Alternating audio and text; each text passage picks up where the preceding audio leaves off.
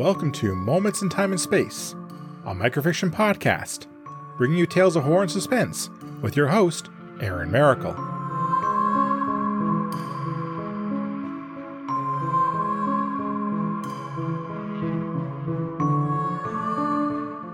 Hello everyone.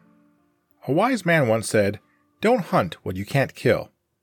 The problem is one tends to find that out far too late to save their life. The forest is silent as I race between the tall trees. Their limbs are bare in preparation for the coming winter. With each sloping step I take, my great paws slide through the carpet of dead leaves that cover the forest floor. I cut a harsh, muddy trail through the fallen foliage that my pursuers are sure to follow. I skid to a stop beside a vulnerable mighty oak and stand erect on my hind legs. My panting is instinctive as I attempt to cool down after my frantic run. With each breath I take, a small cloud of vapor briefly appears from my muzzle before fading into the cool autumn air. My sharp eyes see no sign of the hunters, and I wonder if I have lost them. I know that their senses are not as sharp as mine, but the trail I left was so obvious that even the blind could follow it. I give my great head a few shakes, and it causes my jowls to slap together. It sounds like applause from a hidden audience, rewarding my performance so far. I cock my head to the left and strain to listen for any signs of my pursuers. Distant sounds begin to echo in my ear, and I close my eyes to concentrate.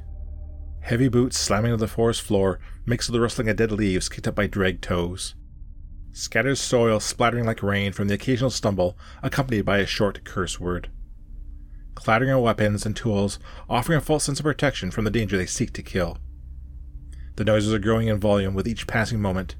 I am reassured that the hunters have found my trail and are following it with confidence.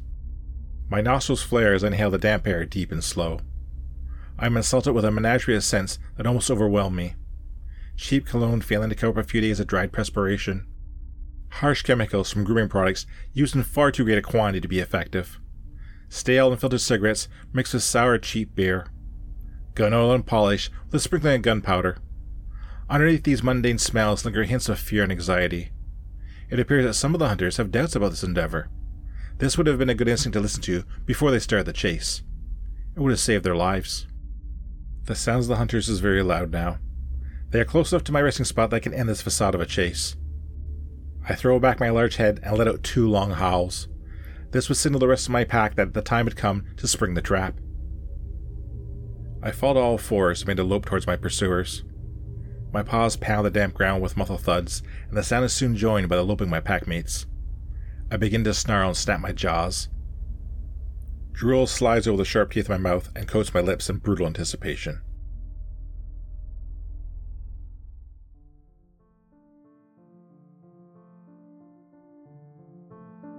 I doubt any of the hunters brought silver bullets.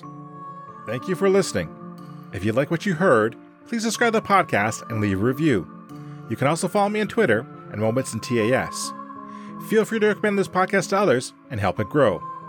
The opening and closing theme is Creepy Night by Daniel Carlton. Until next time, be safe, be smart, and be well. See you soon.